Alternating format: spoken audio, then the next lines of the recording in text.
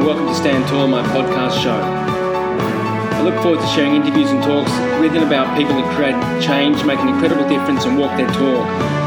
Everyone has their story, so stay with me as I peel back the layers of excellence in all walks of life.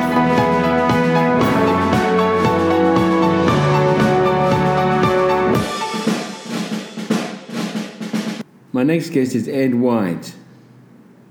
Ed has spent a little over 40 years obsessing about running fast.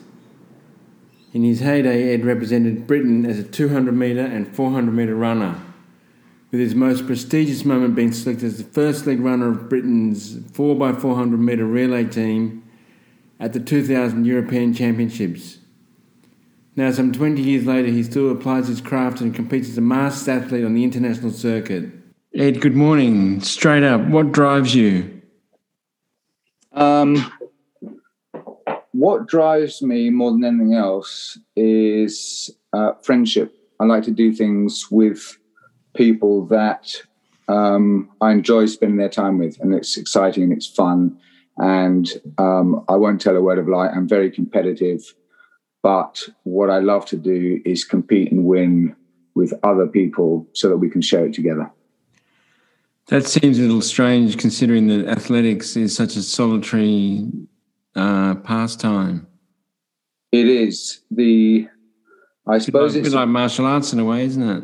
Well, it is. It's a yin and yang. You know, it's funny because track athletics, in a way, is a bit of self-punishment, and it is like martial arts. The people who I imagine, for the most part, get to the top of their field in martial arts, they have a sense of isolation, and they have a sense, certainly in my experience of people in martial arts, they have a sense to start with of something to prove to themselves. And it's one of those twists of personalities of athletes. And I'll only talk about sprinters because, you know, throwers and, you know, long distance runners are different beasts. But top sprinters tend to be quite mercurial, quite difficult people within themselves. They're quite agitated because at the end of the day, the training is unpleasant. And more often than not, you end up disappointed with your performance.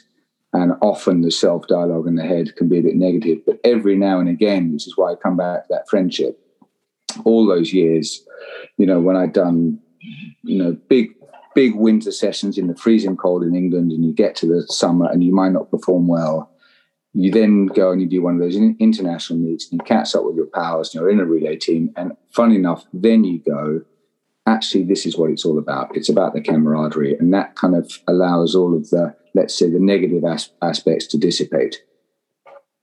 One of your specialities was the 400 metres. That's a grueling race. Why did you choose the 400 over other distances? Well, I tell you, it was a misery because really my personality is best suited to the 100.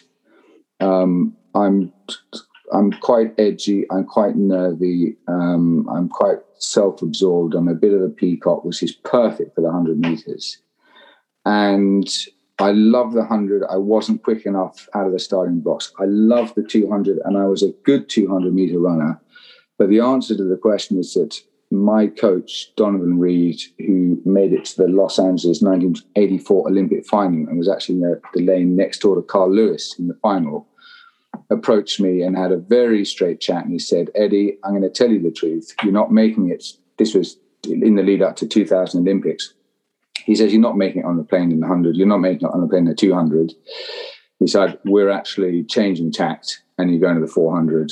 And we're going to try and get you a slot in the relay. And like all good students, I listened to my coach, and I put in 14 months of the most despicable training that I've ever done, and fell short. But it was a heck of a learning curve because that is the toughest thing I've ever done in my life. So you qualified for the 2000 European Championships, but you fell short. I fell short of the Olympics in Sydney. Yeah, and it's. I know we've all got great stories of could have, should have. It's like the fisherman talking about the one that got away, and the British Olympic trials were in Birmingham in, let's call it, June, July. I went there and I was on seriously good form. I ran a beautiful heat, I ran a very smooth quarter, lovely semi, and then I went to bed and I woke up the next day and my poor 100 and 200 meter legs just couldn't deal with it. I had nothing left for the final. I was literally just totally leaden. So I think I romped in seventh, and that was all she wrote. I've been sulking ever since. Well, you live and learn, and no doubt you've certainly learned from that situation.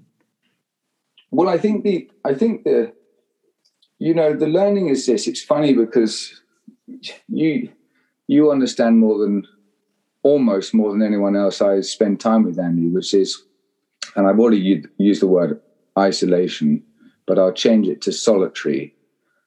And if I look back at those lessons then, I think that I allowed myself to become too solitary in that sport. And I think I moved away from, if you move away from the core of something, it really goes like this.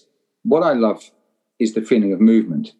When you're in the dojo and you're walking through your katas, or you're even creating new katas, which you've done for the syllabus, and you're then taking adaptations from Qigong or different people you met, you're taking inspirations from, it can be a conversation. It doesn't have to be from a martial artist. And really at the nucleus of, for me, for running, I love that sensation of fluid movement. And that's when we are, and people call it flow, when we perform at our best, it's when we're able to find that kind of elastic movement. In the flow. In the flow. And as you would know, again, better than most, when someone is forcing an outcome, that flow doesn't exist anymore. And your mind is too present. It's a push that's taking the whole thing over, the whole process over, isn't there? Correct. And you're seeking, even the pursuit of a medal, as noble as it sounds, there's something in it that is not, there's that beautiful moment where the child is running just with glee. And the greater your ambition, the further you get away from that flow and that kind of childish glee. Yeah, good point. But this is not something which is a labour of love of yours. This has been a passion for over 20 years. In the last 20 years, you've competed as a masters athlete on the international circuit. What kind of success has that brought you?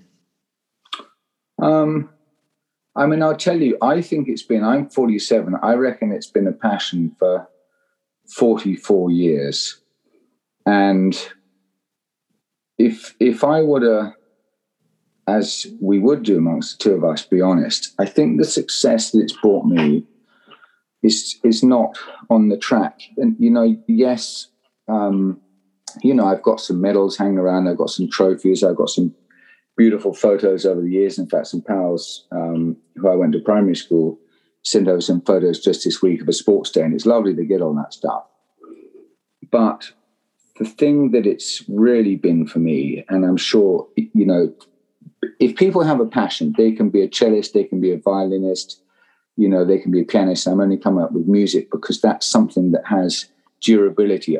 People can do it all of their lives. Whereas I think that certainly in athletics, people think that it's got a short time span. The thing that it's really brought for me is it's been my place that has allowed me to recenter.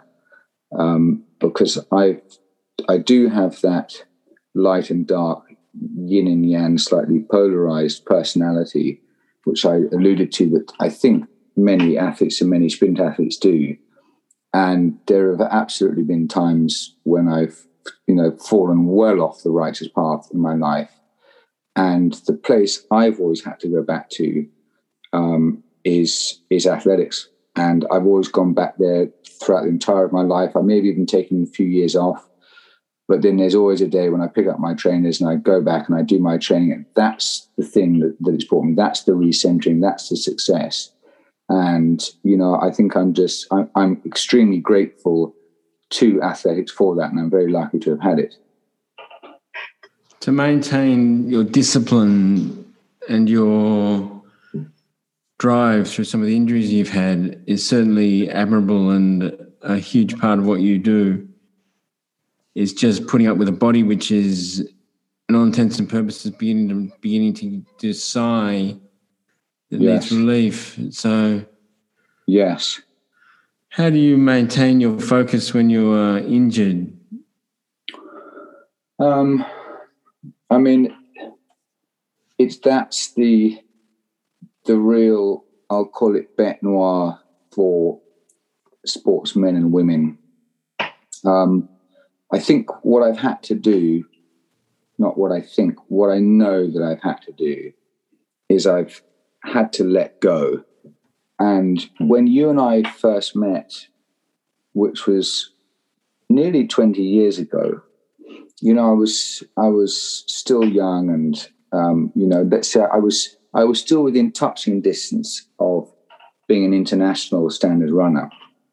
And then I had kids, and I gave up for a while, and I had all those injuries, and then I came back in my mid-30s. But I think I hadn't yet accepted that I was in my mid-30s, so I kept picking up injuries because really in my mind, I kept pretending that I was going to win the Olympics. And when I say pretending, I actually still had that desire to win the Olympics, which was delusional. So it's a long-winded answer of saying the way to get through and beyond the injuries is actually to accept what your limitations or what one's limitations are. And I've now changed my training. I do much less training. I very much train, kinesthetically on feel. And if I don't feel that I've got that flow, I don't just grit my teeth and dig in. I back away from it and I do something else. So it's really about adaptation, just accepting, as you would say, that the body is degrading, and you need to come at it from a different angle. They say that one of the kind of things I like to hear is that with athletes, the win or the loss is made in the gym or on the track.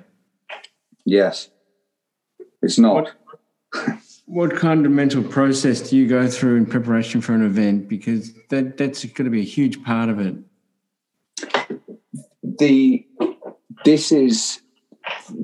For me, this is my passion in it. And when I say this is my passion, it's, I read somewhere the other day, they said that every moment brings you two opportunities: repeat or evolve.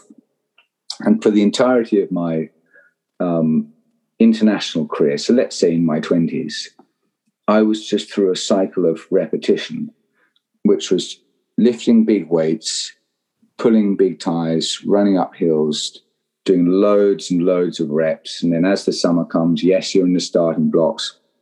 And then the season starts and off you go. And give or take, with the exception of 1 or 2 seasons, I always kind of came out pretty much the same as I did. I was probably, let's say the top 10 in the UK, maybe 7 or 8, but, only 3 or 4 ever got there.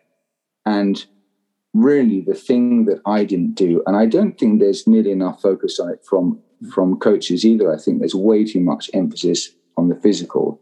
The truth of the matter is that the medals are decided in what I call the call room, when they take the 8 athletes who've made it through the heats, the quarters and the semis, and they take those athletes and they stick them all together, and you can kind of smell the adrenaline just dripping, and there's kind of either eye contact or no eye contact, and you've got that whole scene of different nationalities have a different way of behaving. Some are more outgoing, some are very inward, and in a way that's where the medals are decided. You can see people who can somehow summon something deeper within themselves, and then you can see other people whose eyes have just gone glassy, and really the fear has set in. So what I do now when I train is I'm always thinking of that call room moment. I'm thinking of what's actually going to happen when I walk out. What's my dialogue going to be when I put the starting blocks down? What am I going to say to myself? And that's one of the major advancements that I have made as I've got older, and still do running, albeit slower than before, but in many ways I'm more successful now than I was before. Let's backtrack for a sec. Let's touch on your schooling. You went to Eton College in the UK, a very well-known and prestigious high school throughout the world. Yes. What on earth drove you to choose Eton, or was it chosen for you? You had no choice? Oh, I didn't want to go. Oh, it was an embarrassment. It's an incredible school, and it's had all the prime minister. In fact, the current Prime Minister Boris Johnson, he was there. The previous one, David Cameron, blah blah. Very prestigious school. I went to Southeast London, a place called Dulwich Prep School in Southeast London. And my father went to Eton, and as so often happens, fathers, sons, and they'd send them down the line. And I remember I turned up to Eton when I was 13, and with my Southeast London accent, which let's say did not go down at all well with the poshies. And I found the first year really difficult. But of course, then you find your powers in it. But it definitely wasn't my choice. In fact, I remember pleading with my father, saying, please don't send me to that place. But he did, and here we are. I think we did all right, give or take. What were some of your favourite memories of your time at school?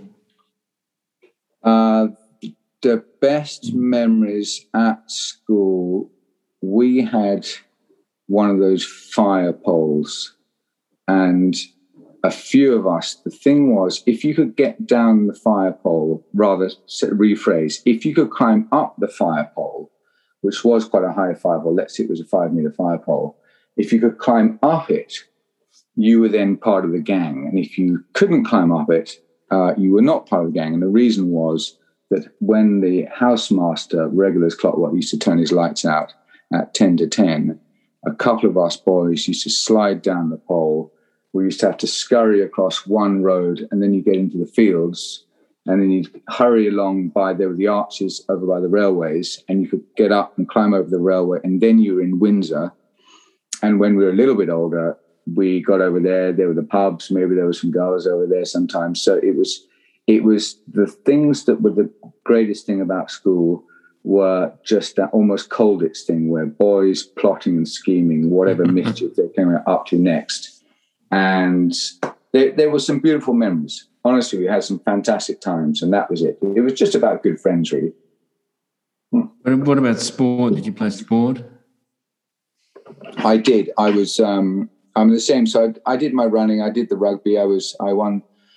Won the private schoolboys championships, which was a great accolade. But I mean, here's what I'll say. It's an interesting thing, Andy, about schools, because it doesn't translate in Australia. And I know this sounds like a bit of a weird thing to say, and it sounds like it's a spoiled thing to say, so maybe it is. But I was always quite embarrassed when I speak with what they call this posh English accent, and accents give people away. And in London, there are loads of different accents. But let's say you go to what you would call a normal state school, you would have a London accent, you wouldn't have my posh accent. And if anyone were to hear that I went to Eton, their first thing would be like, oh, I get it. As if you belong to the certain clique in the certain box.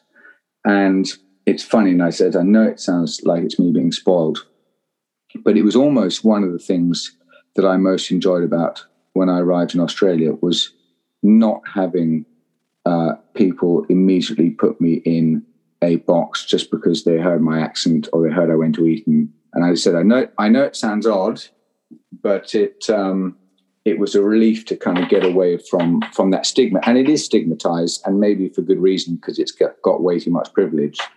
But I didn't want the leg up that it gave me. I wanted to kind of go out and forge my own path.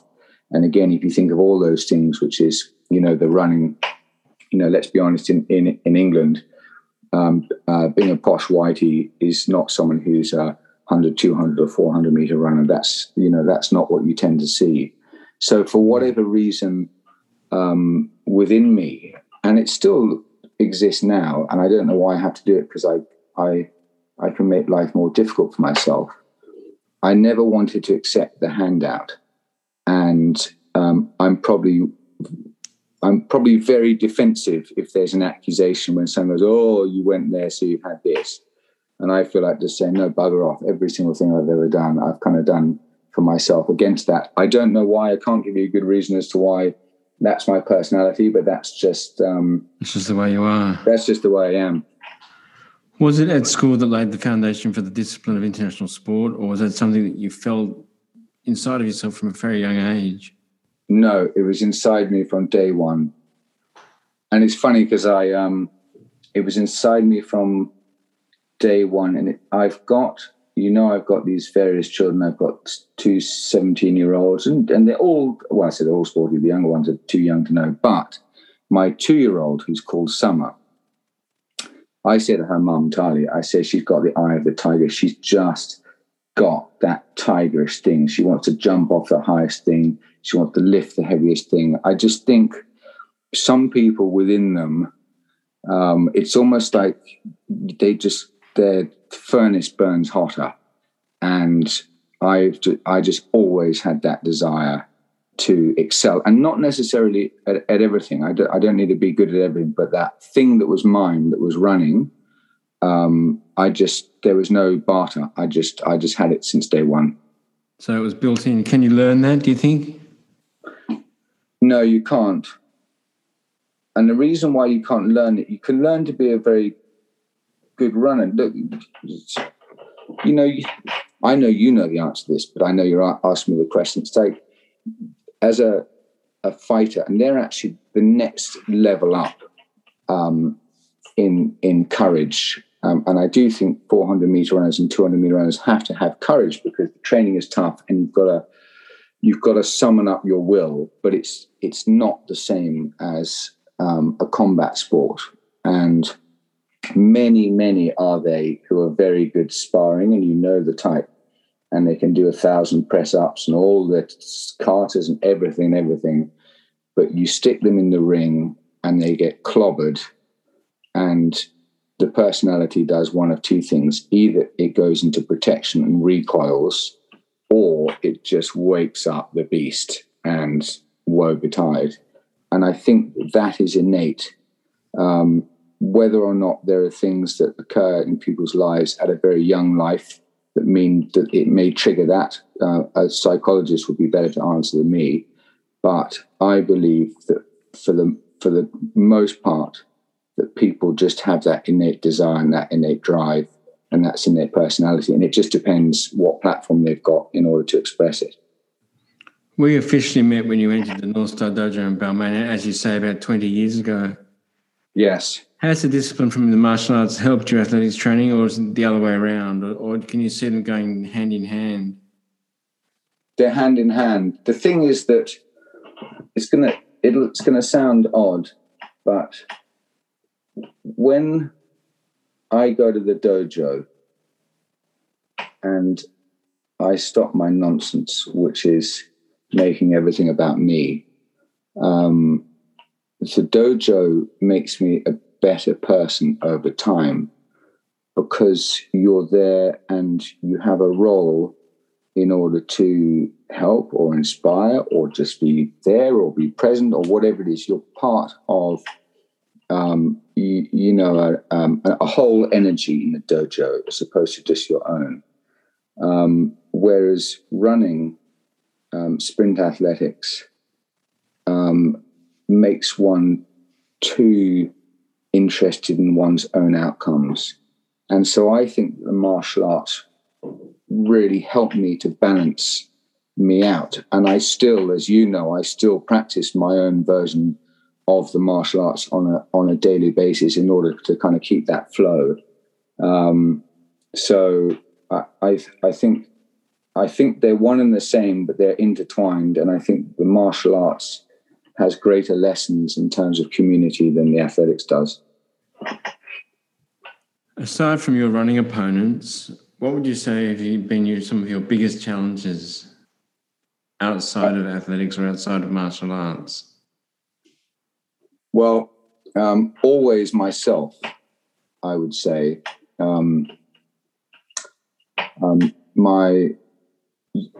I can err towards having a disquieted personality. If you leave me to my own devices, I won't end up painting or learning how to play the violin. I'll end up, looking for mischief. And so my biggest challenge has always been to, find a way to counterbalance in a healthy and positive way that side of my personality that's, let's say, wants to steer me nearer the darker side, which again is one of the reasons why, a lot of people who continue to do certain types of sports will have an element of this personality. And so that is my life work, I think, in many ways. And sometimes I pat myself on the back and say, well done, Ed, you're on track. And other times I go, bloody hell, here he goes again. But I've always been my most formidable opponent.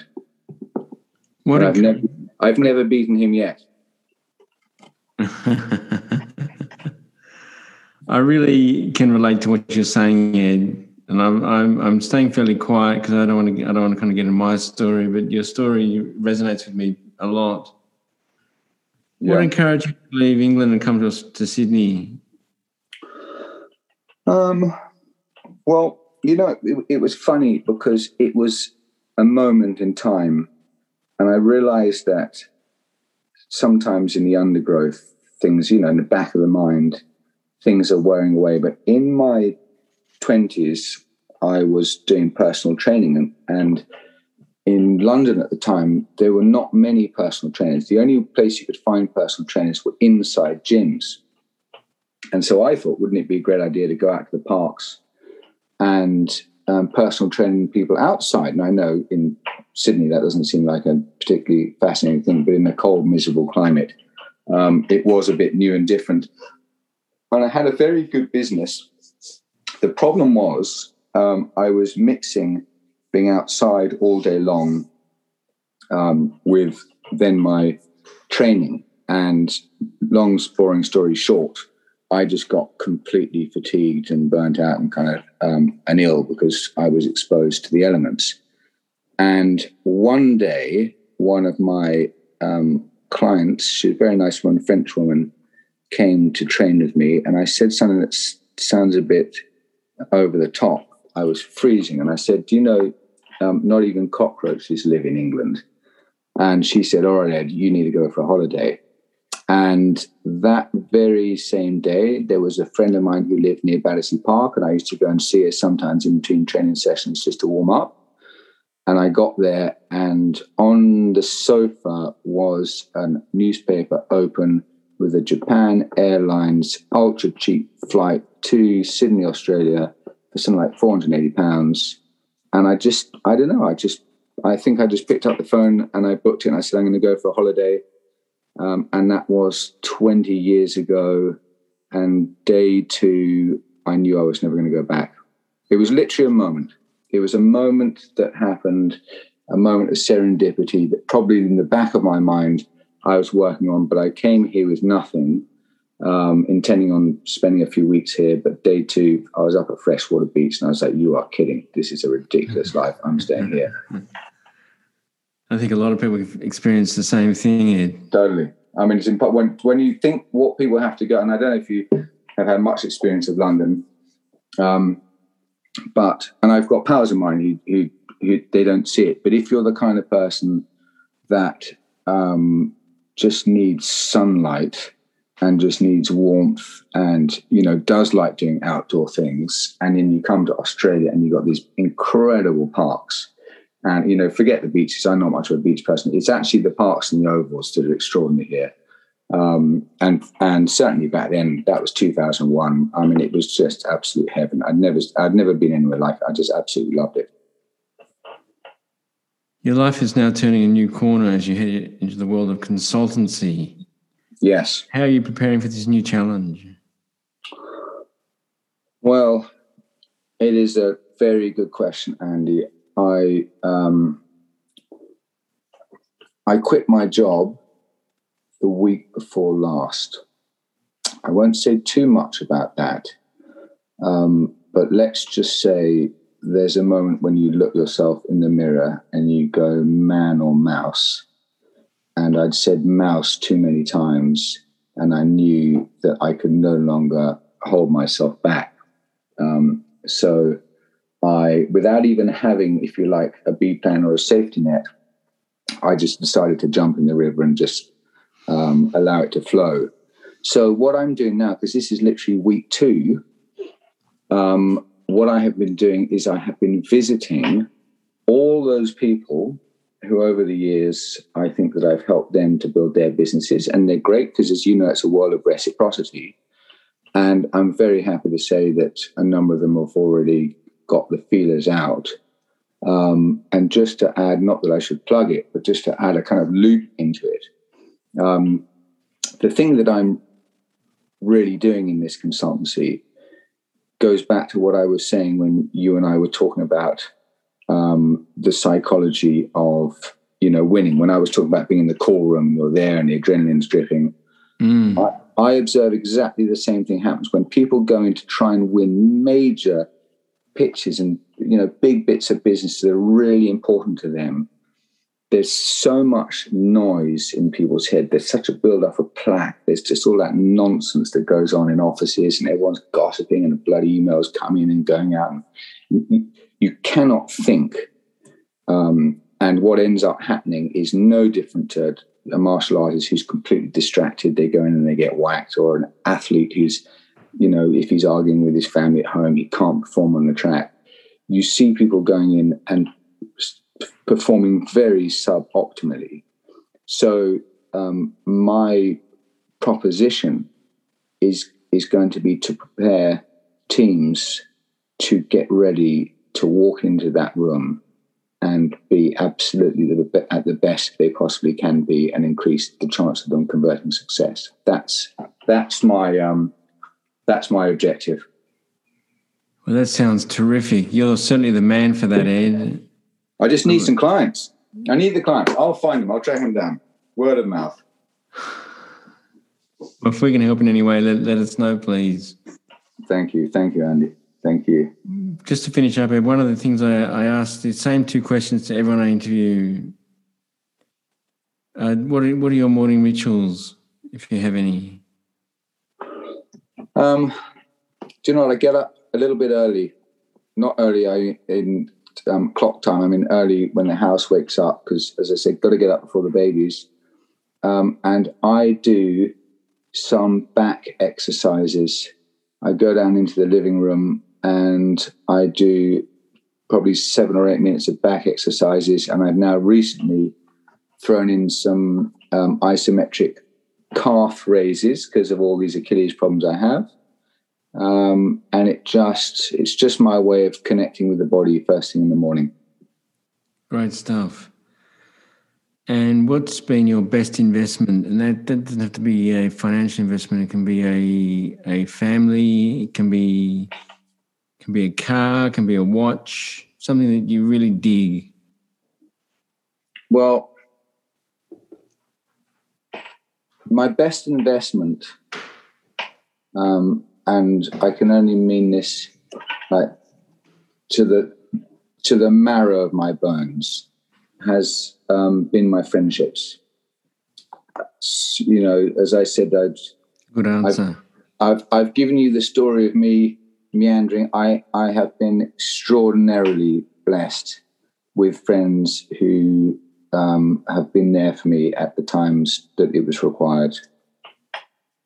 Excellent answer. Thank you. Excellent question. And thank you, Andy. And I know that I want to say something to you, and I know you're doing the interview, but with the journey that you've been through recently and everything you've had to go through on your personal level, the reverberation of inspiration is going to go very wide. I mean, I've taken massive inspiration myself in going, my God, if you think what Andy's been through and, what you continue to do now,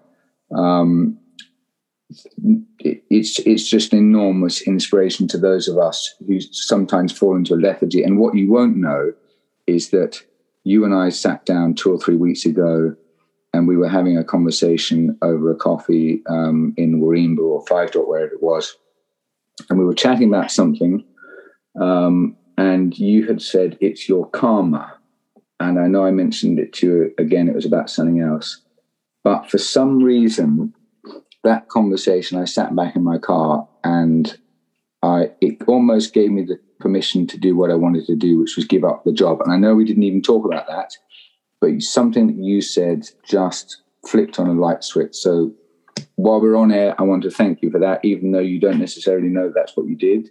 My pleasure. And knowing what you've done with yourself job-wise, I couldn't think of a better man that's more equipped for you, for the path you've chosen. Thanks, Andy. I really appreciate it. I wish you all the best with your new venture, and if I can help in any way, or if anyone out there is listening to this wants to send Ed an email or get in contact with Ed, I'll leave your email address. Thanks, Andy. On the intro as part of this interview. Thanks. Always a pleasure to spend time with you, Andy. Thank you. Thanks, Ed. All the best. Have a great day. Take care, my friend. Bye-bye.